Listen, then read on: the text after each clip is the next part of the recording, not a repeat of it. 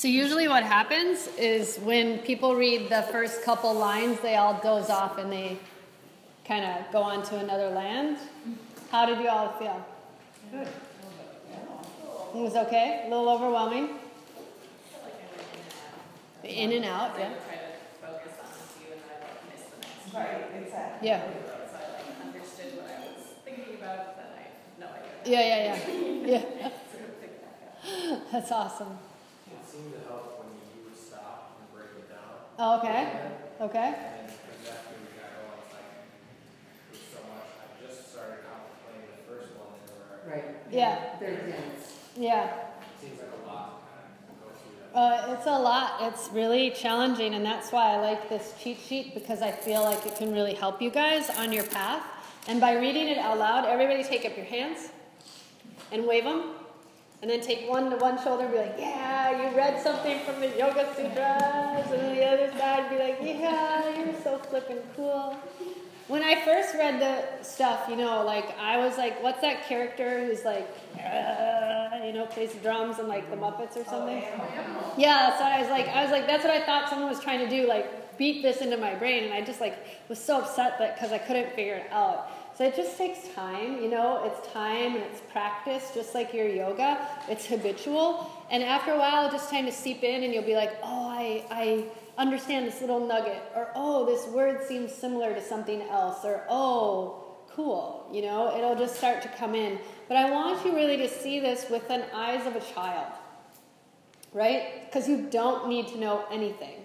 You don't need to know everything at all. I want you to see this with like childlike wonderment, as if you're a happy baby and you're just kind of, have no care in the world. And then it'll make it easier because you don't need to know it right now. As I mentioned in the kind of talking about what this is all about, you guys already know all this. We're just peeling away all the crap that's kind of covering up all this stuff that you already are. Cool? Good. Okay, so let's go to page 2 of the cheat sheets and talk about the first sutra. So YS doesn't mean your yoga study, it means Yoga Sutra. So Yoga Sutra 1.1, because we're in the first book, Samadhipada, which is, as we discussed, all about that foundational point to get to that place of cognitive absorption, or the top of the 8th limb. We're opening up with the big picture, which is a roadmap to where we're going, to the state of samadhi itself. So, Atta Yoga Anushasanam. Let's all say that. Atta Yoga Anushasanam. Good. That's okay. A+ for effort. Yeah.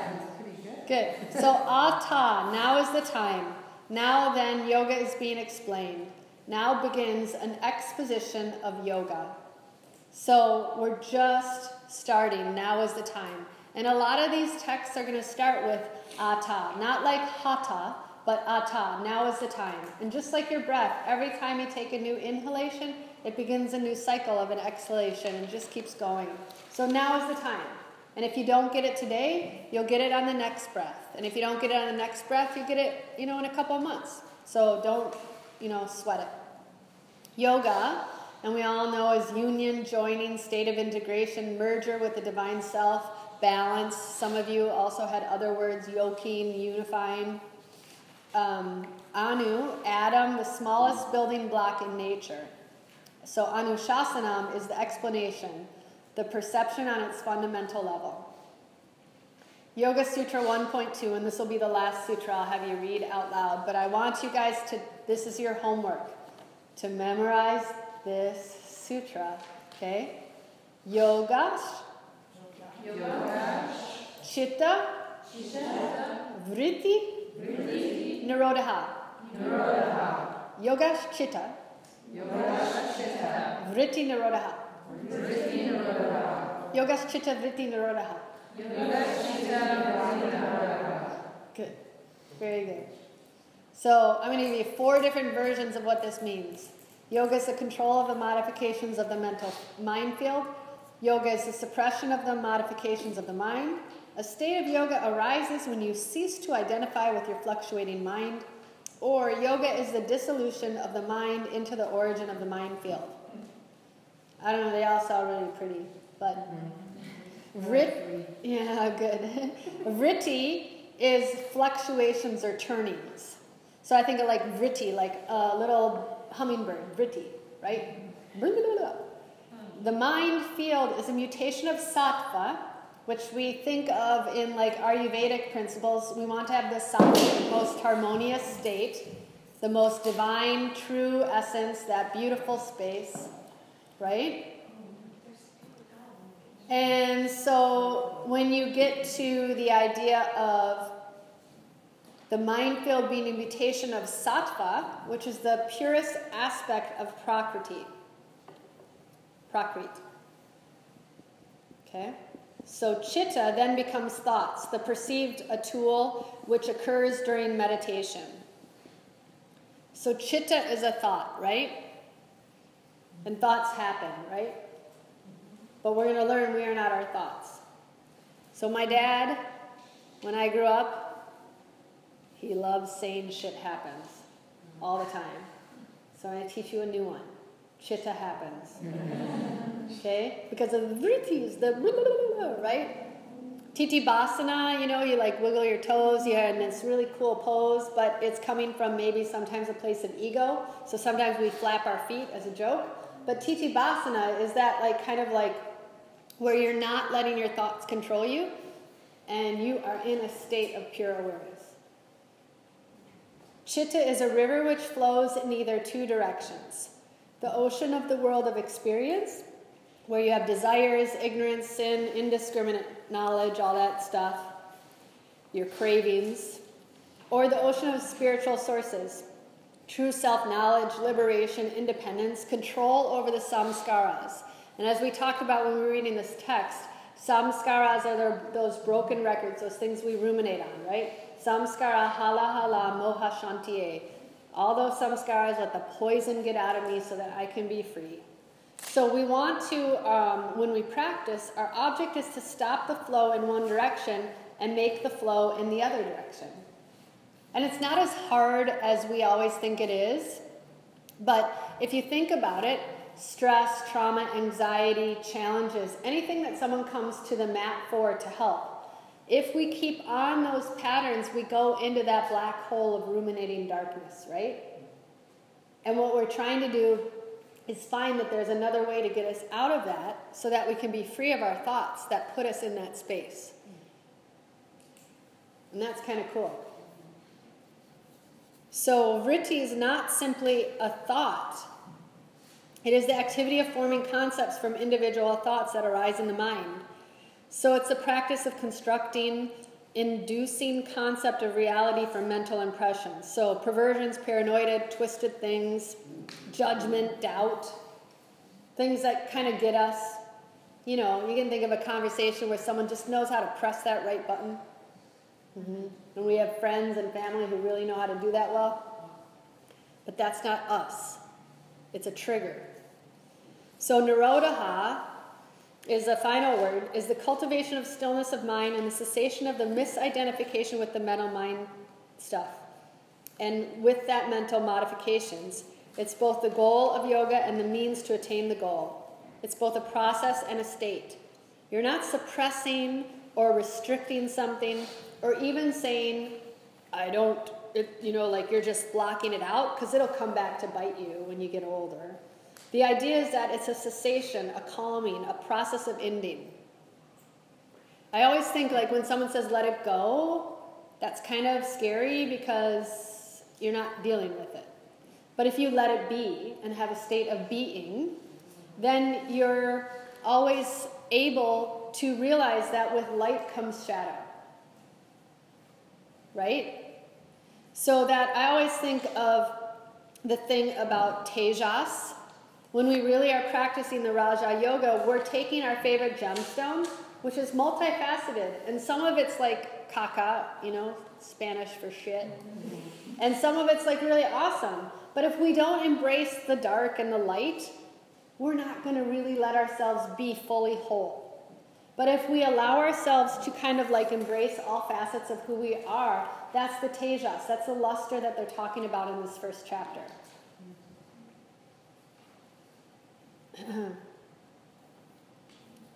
So I used to have this exercise where we would practice meditation.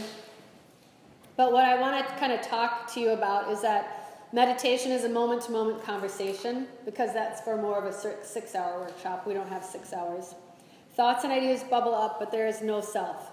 Hence, thoughts are not conceptualized, and they're not in yourselves.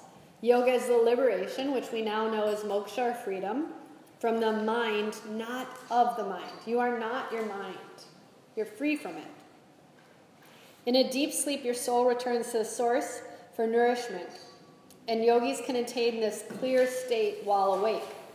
But it is really important, I want you all to know, like, one of the golden rules of like being a good yogi is getting enough sleep, because that's where you process things, you know? The job of our mind is to think. We still think.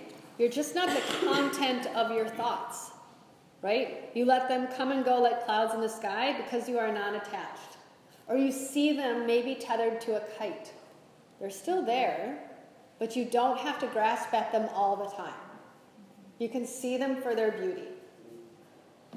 Does that make sense? Yoga Sutra 1.2, Abhyasa Vairagya Bham Tan Nirodha. Practice, kama, non-attachment are the way to avoid identifying with your fluctuating mind. So, Abhyasa meaning practice and Vairagya meaning non-attachment. Practice is discipline, and discipline is part of the practice. It's like the wings of a bird. You can't fly with only one wing. Right?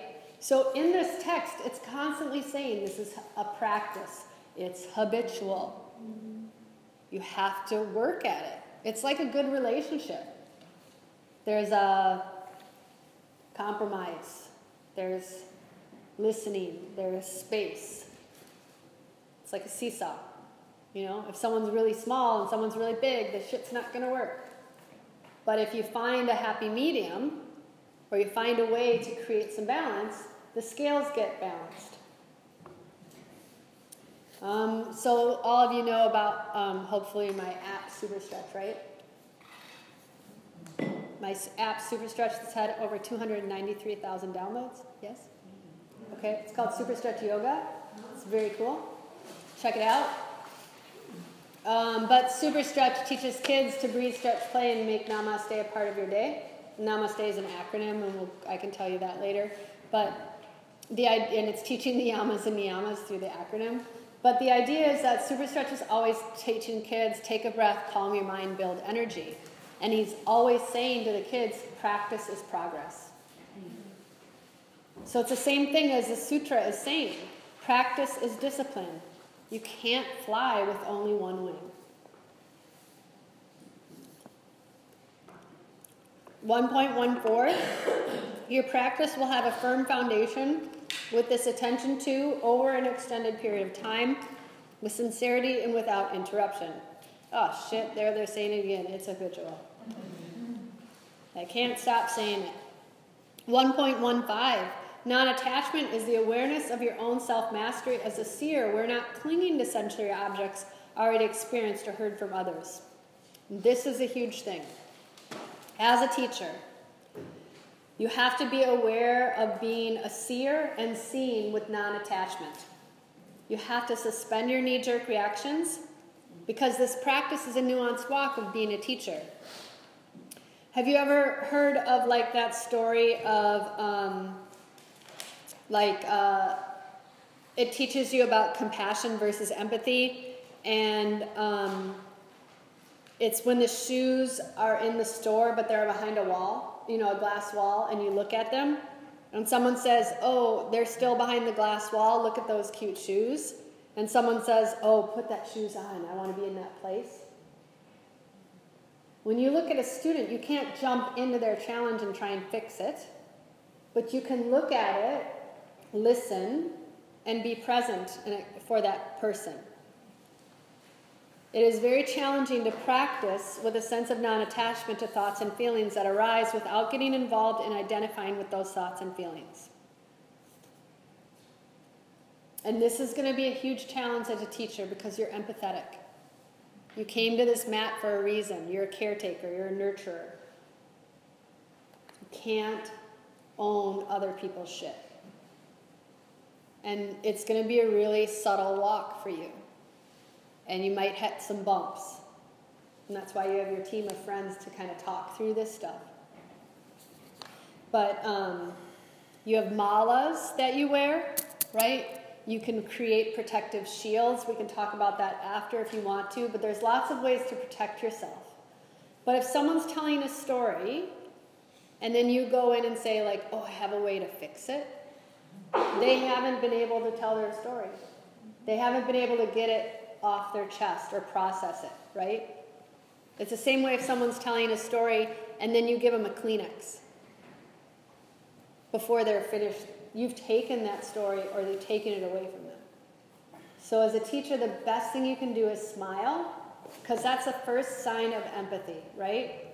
Because those mirror neurons, look at Shelley smiling, those mirror neurons, it's like the best way to just be there for someone and listen. And it says this in this book, non-attachment. 1.23, Ishvara Pranihad, I'm not going to read it. Or you can cease identifying with the fluctuating mind through total surrender and devotion to the divine self. Okay, so you know how we're always saying yoga isn't about God, it isn't religious? It is kind of. But don't tell your students that. Ishvara, the ultimate seer, the personal divine, the divine within. One of the names of the divine is your name, but this can be defined as God.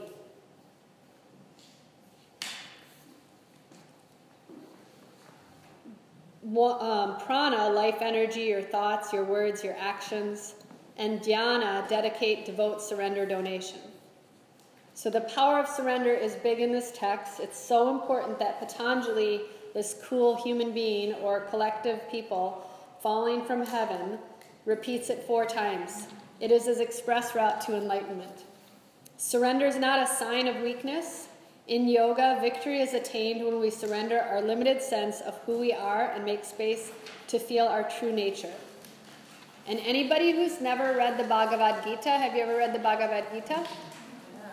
It's a beautiful story, right? It's from the Upanishads. It's a part of the story from the Mahabharata, I think. Yeah. And it means the song of God. And it's a great story about, we do warrior pose or hero pose. And that's where this pose came from. It comes from this man named Arjuna, who was having this huge problem because he had to go to war with his family. He's like, shit, I don't want to kill my family members.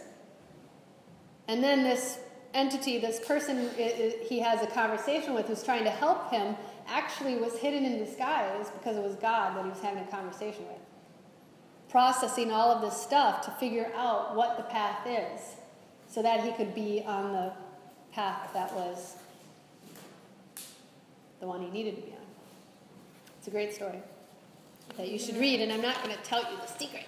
What? It used to be my favorite show growing up. Oh. I've not read the book, but it used to be a very famous TV series. Uh-huh. Yeah, there always is Mahabharata as like a TV series. Yeah, you can look at it on like the interweb and stuff. Yeah, it's pretty cool. Do you know the story of it? Yeah, Mahabharata. Yeah, well, we'll spell it after this. If you turn to page 4, there's a great quote from Anais Nin, and the day came when the risk to remain tight in a bud was more painful than the risk it took to bloom. Anais Nin. Nice. Okay, so I'm going to say the G-O-D word. Give yourself to God and attain the identity of God, because if not, whatever you feel grows. So get over yourself immediately and do it now. You are a superhero. You are a fucking badass. So you have to feel it, right? You have to let your freak flag fly. Even if you're weirder than shit, just let it happen, because good stuff's going to happen from that. And you have to, when we get to book 4, which is a really cool part of this book, when 3 and 4, when we get to the chapters 3 and 4 in this book, it talks about siddhas. Siddha means super. We have superpower strength. We have superhero things already. That's where they got all these superhero stories, was from this book. It's so cool. Wait until we read it. But it's pretty neat. And if you really trust that divine, that divinity within, whatever your spiritual practice is, you are going to be finding your authenticity. And then you're going to be living the way that you should be living. And that's what that Sutra 1.23 talks about. When it goes to 1.27, 28, and 29, Patanjali references the sequence sound of Om. He reminds us the power of Om and the way to bring us back to our true nature, our true home. Repetition and reflection on Om destroys obstacles of knowing and brings knowledge to the divinity within. So, our world resonates at 7.83, right? That's the hertz. That's the same hertz as Om. Because Om reboots the body. It's the primordial sound of the earth. It's our essence. It's what that little vibration that everything goes upon. So when we say Om, it hits a spot at our palate that goes up into our brain that reboots our superhuman machine just by saying Om. So if you're sitting in the car and people don't know what you're doing because your windows are rolled up, and you can pretend you're listening to music, and you can be like, Om, and you can sing it instead of telling the person next to you that he's an asshole because he tried to cut you off. Or if you're really pissed at someone, and you just sing in your car so that your car can be a place of meditation where you're oming. So I had you when we were reading from the aphorisms, I had you write down AUM, right? And the little symbol, you all know what Om looks like, right? So the 3, should I give you this as homework? Want to research it? What each one means? Yeah? Okay, that'll be your homework. I won't tell you what it is. The Om, what the symbols are. The meaning of Om, that can be your homework. It's a very cool meaning. And that little dot has a meaning.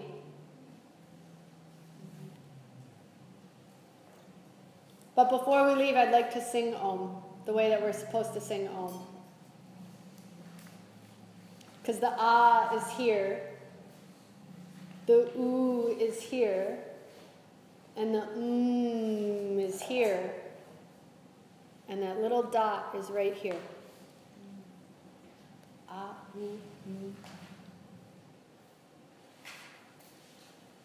It's cool. We'll try it. Yoga Sutra 3.3. Your mind becomes purified by the cultivation of feelings of amity, compassion, goodwill, and indifference, respectively, towards happy, miserable, virtuous, and sinful creatures. Wouldn't that be awesome? To preserve the innate serenity of mind and be happy for the happy, compassionate towards the unhappy, and delighted for the virtuous, indifferent of the wicked.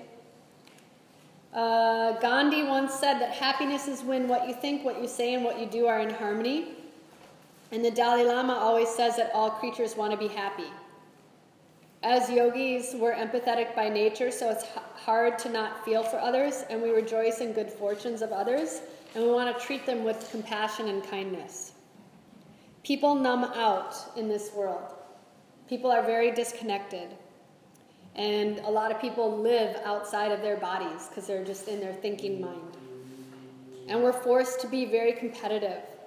But as yogis, we can't be indifferent.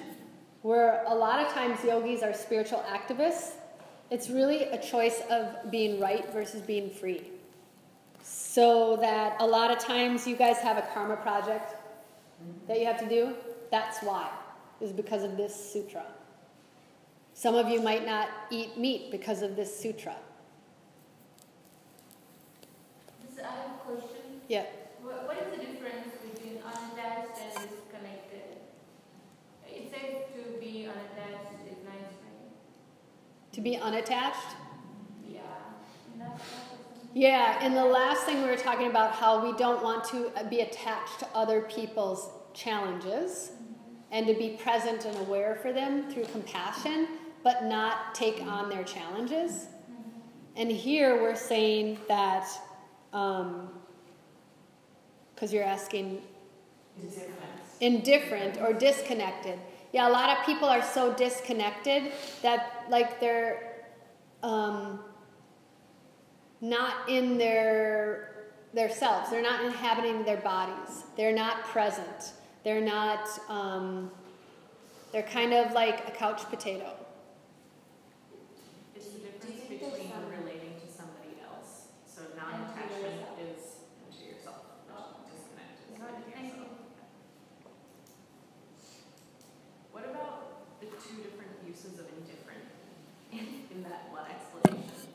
So it says that you want to be indifferent to the wicked, but then down below it says, as yogis, we can't be indifferent.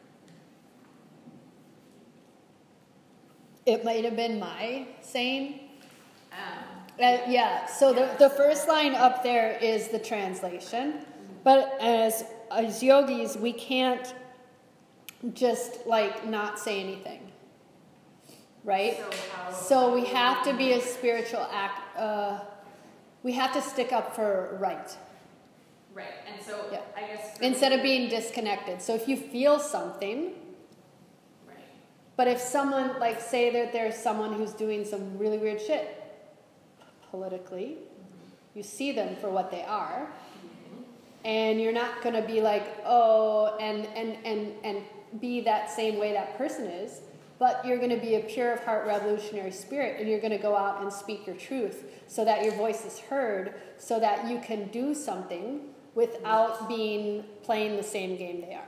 Right. So I guess my confusion is I probably I should have used a different word. well, no, all of that makes total sense Yeah. to me. Okay. What I don't understand is being indifferent to the wicked. That to me feels like I don't want to be indifferent. Like, Yeah, that's not I know. That's the way that the text is translated. Yeah. But maybe it's not to be influenced by the wicked. Or stoop to their level. Or, yeah. To match their behavior, not to be influenced. Yeah. That's a great question. Maybe look and see, maybe you could look up another translation of that text from something else and see if it resonates, and we'd love to hear what you found.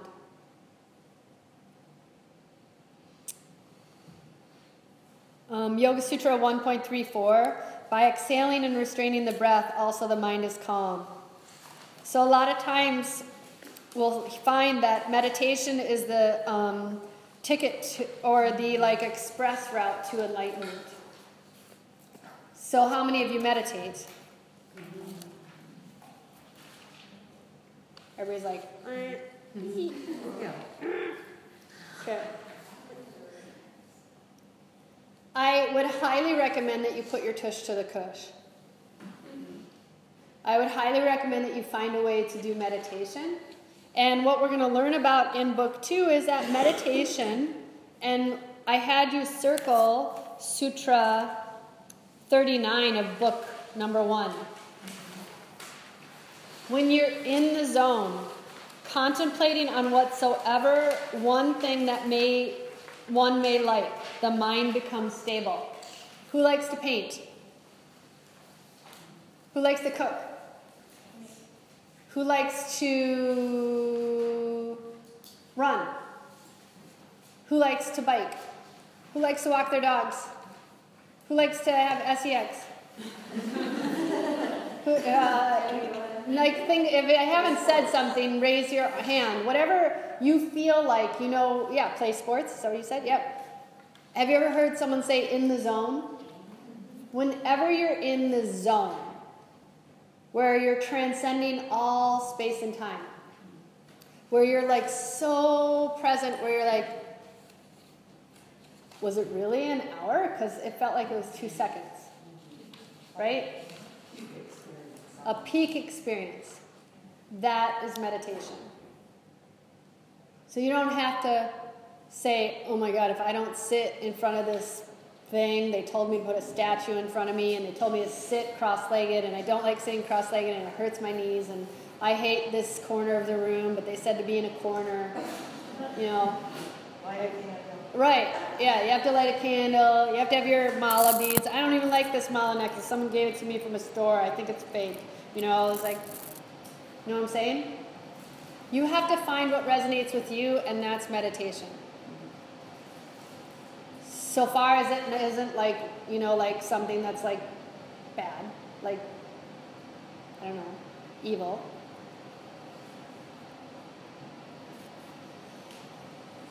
Yay! Did it. Sadhanapada is book 2. It's a path to realization on practice. We're going to talk about how bad you want it, and here's a 3-step path. It's the chapter on sadhana, or the conscious practice of yoga. So Patanjali is going to give the sadhaka, the one who practices, practical step-by-step directions for reaching samadhi. So we're going to learn these things that we need to learn in order to get to that place, so that we as yogis can take the great vow to become one. And this is where we're going to learn about the yamas and niyamas, and how to reframe our mind through practice, habitual practice, and conscious active breath to find center.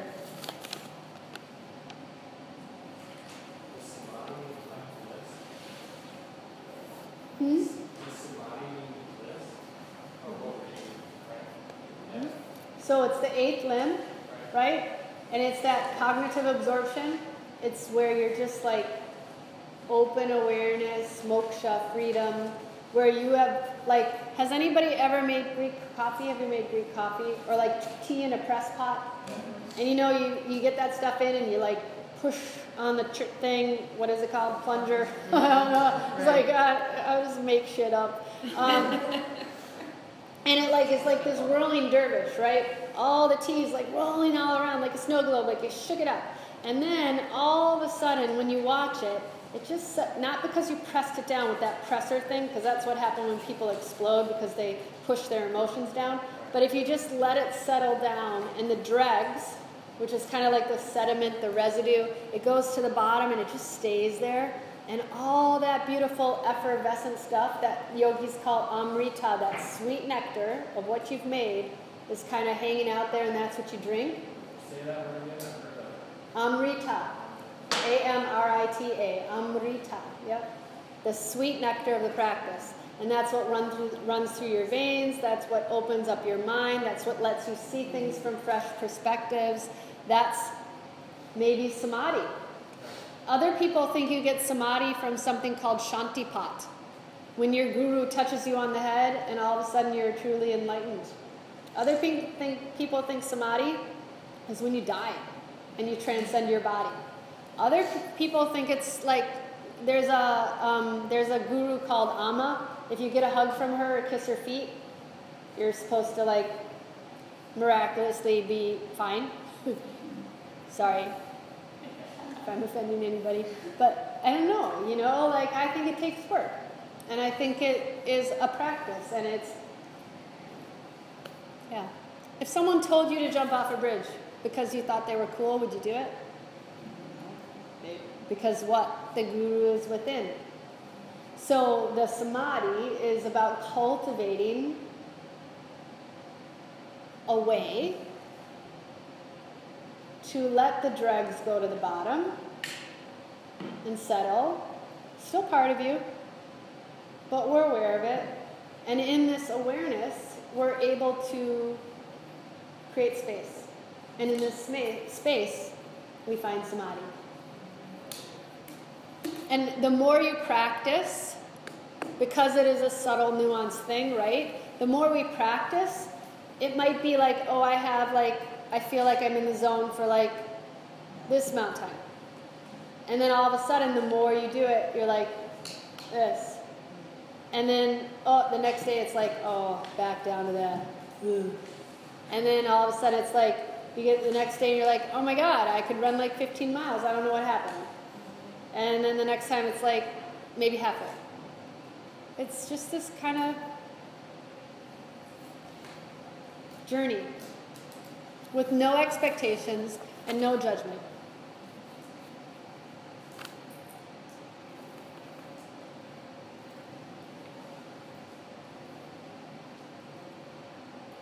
Any other exciting questions?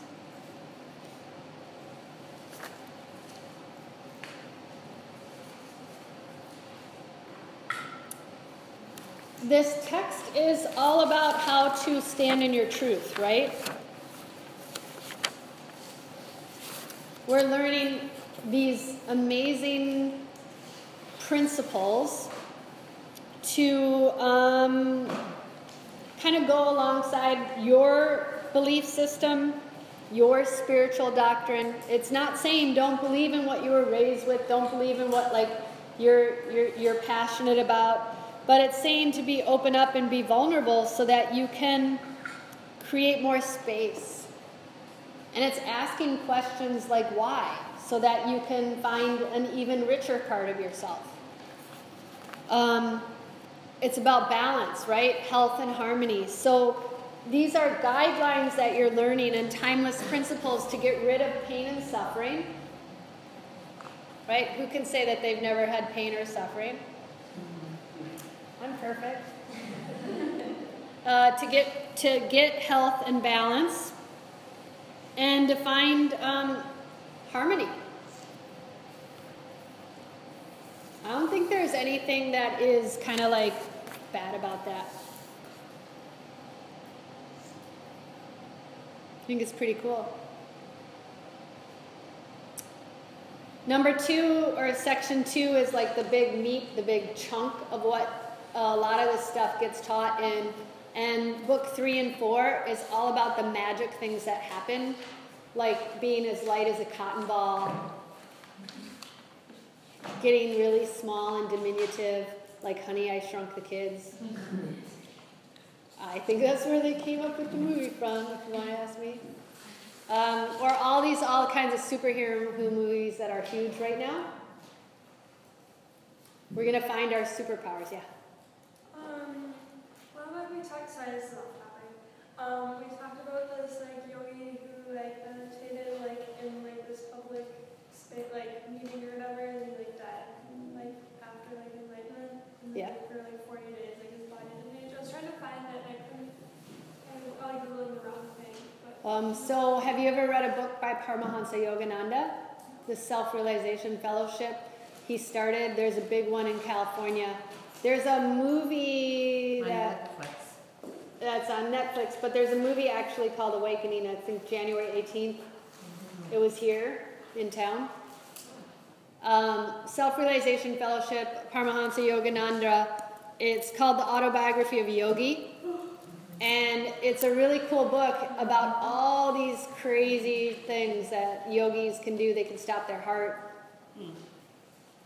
They used to go into symposiums and like show all these interesting things that you can do. And there may be tricks, maybe there's sleight of hand. A lot of magicians study yogic philosophy. There's a famous musician in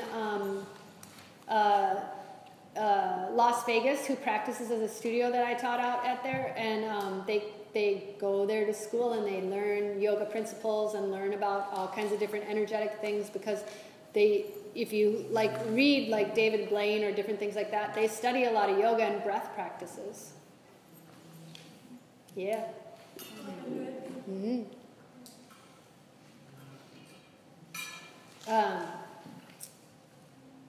Energetic work, chakra work, hands of healing, all that stuff.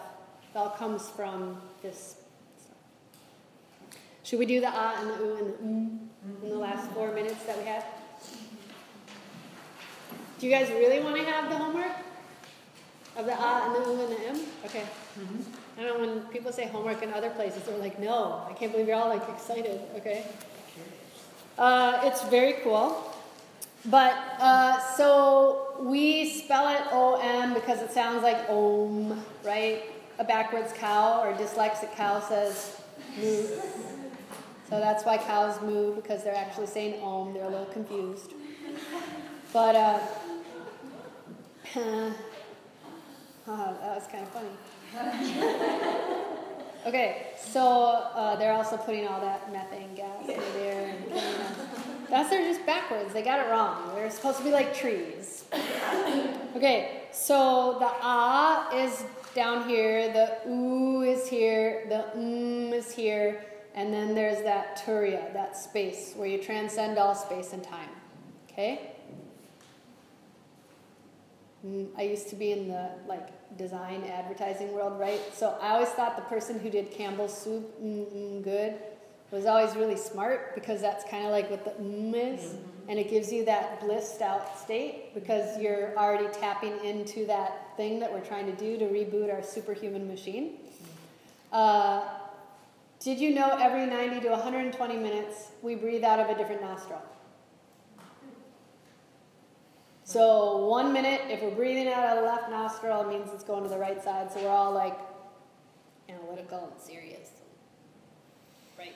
Or we're breathing out of the right nostril and it's coming from the left side. And we're all like airy-fairy, creative, and all that stuff. Right?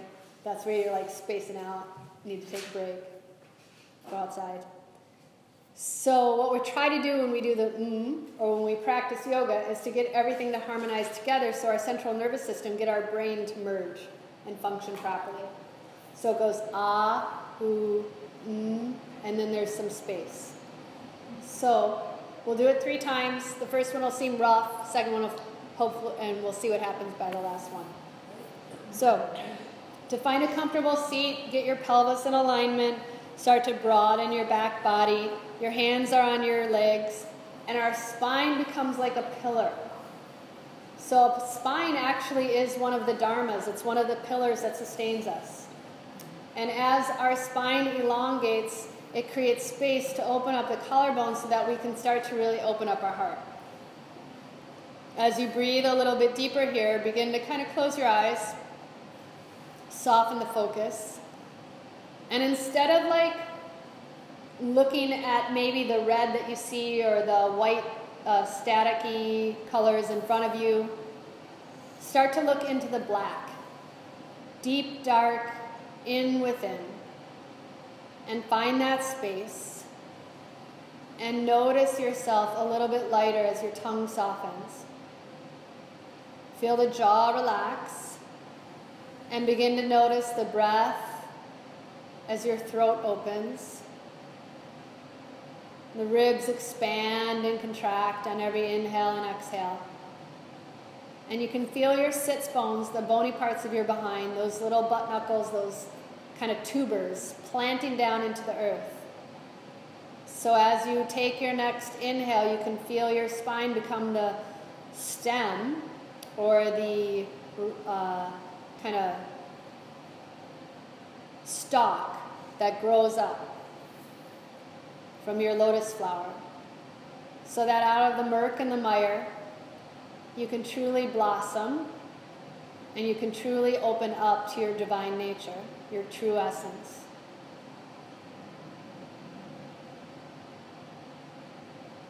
If your palms are facing down, you're recirculating the energy. If your palms are facing up, you're just drawing in what you need at this moment. But whatever you're doing, you're literally allowing whatever doesn't serve you anymore to shed and to go, so that you can be. Feel your next inhale creating space, and your next exhale like a sigh of relief, so that we can om together. Inhale, breathe in. And from your lower parts,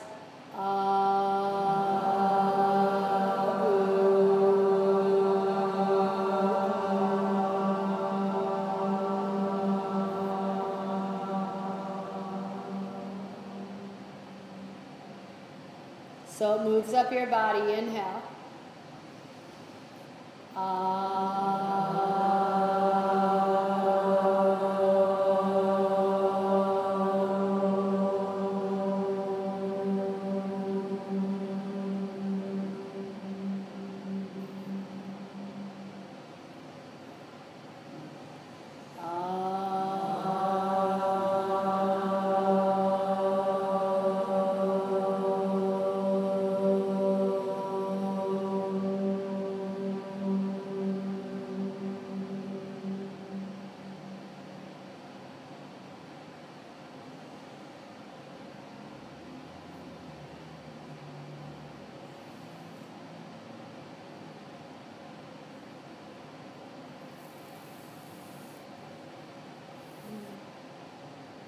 as you bring your hands in front of your heart and hold the preciousness of your heart in your hands.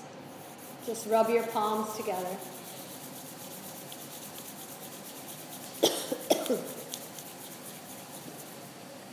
And mindfully take your hands to your forehead for right thought, your hands to your mouth for right speech, and your hands to your heart for right action, so that the merits of your practice can benefit all beings. It was an honor to spend this evening with all of you. I look forward to our next adventure. Namaste. Namaste.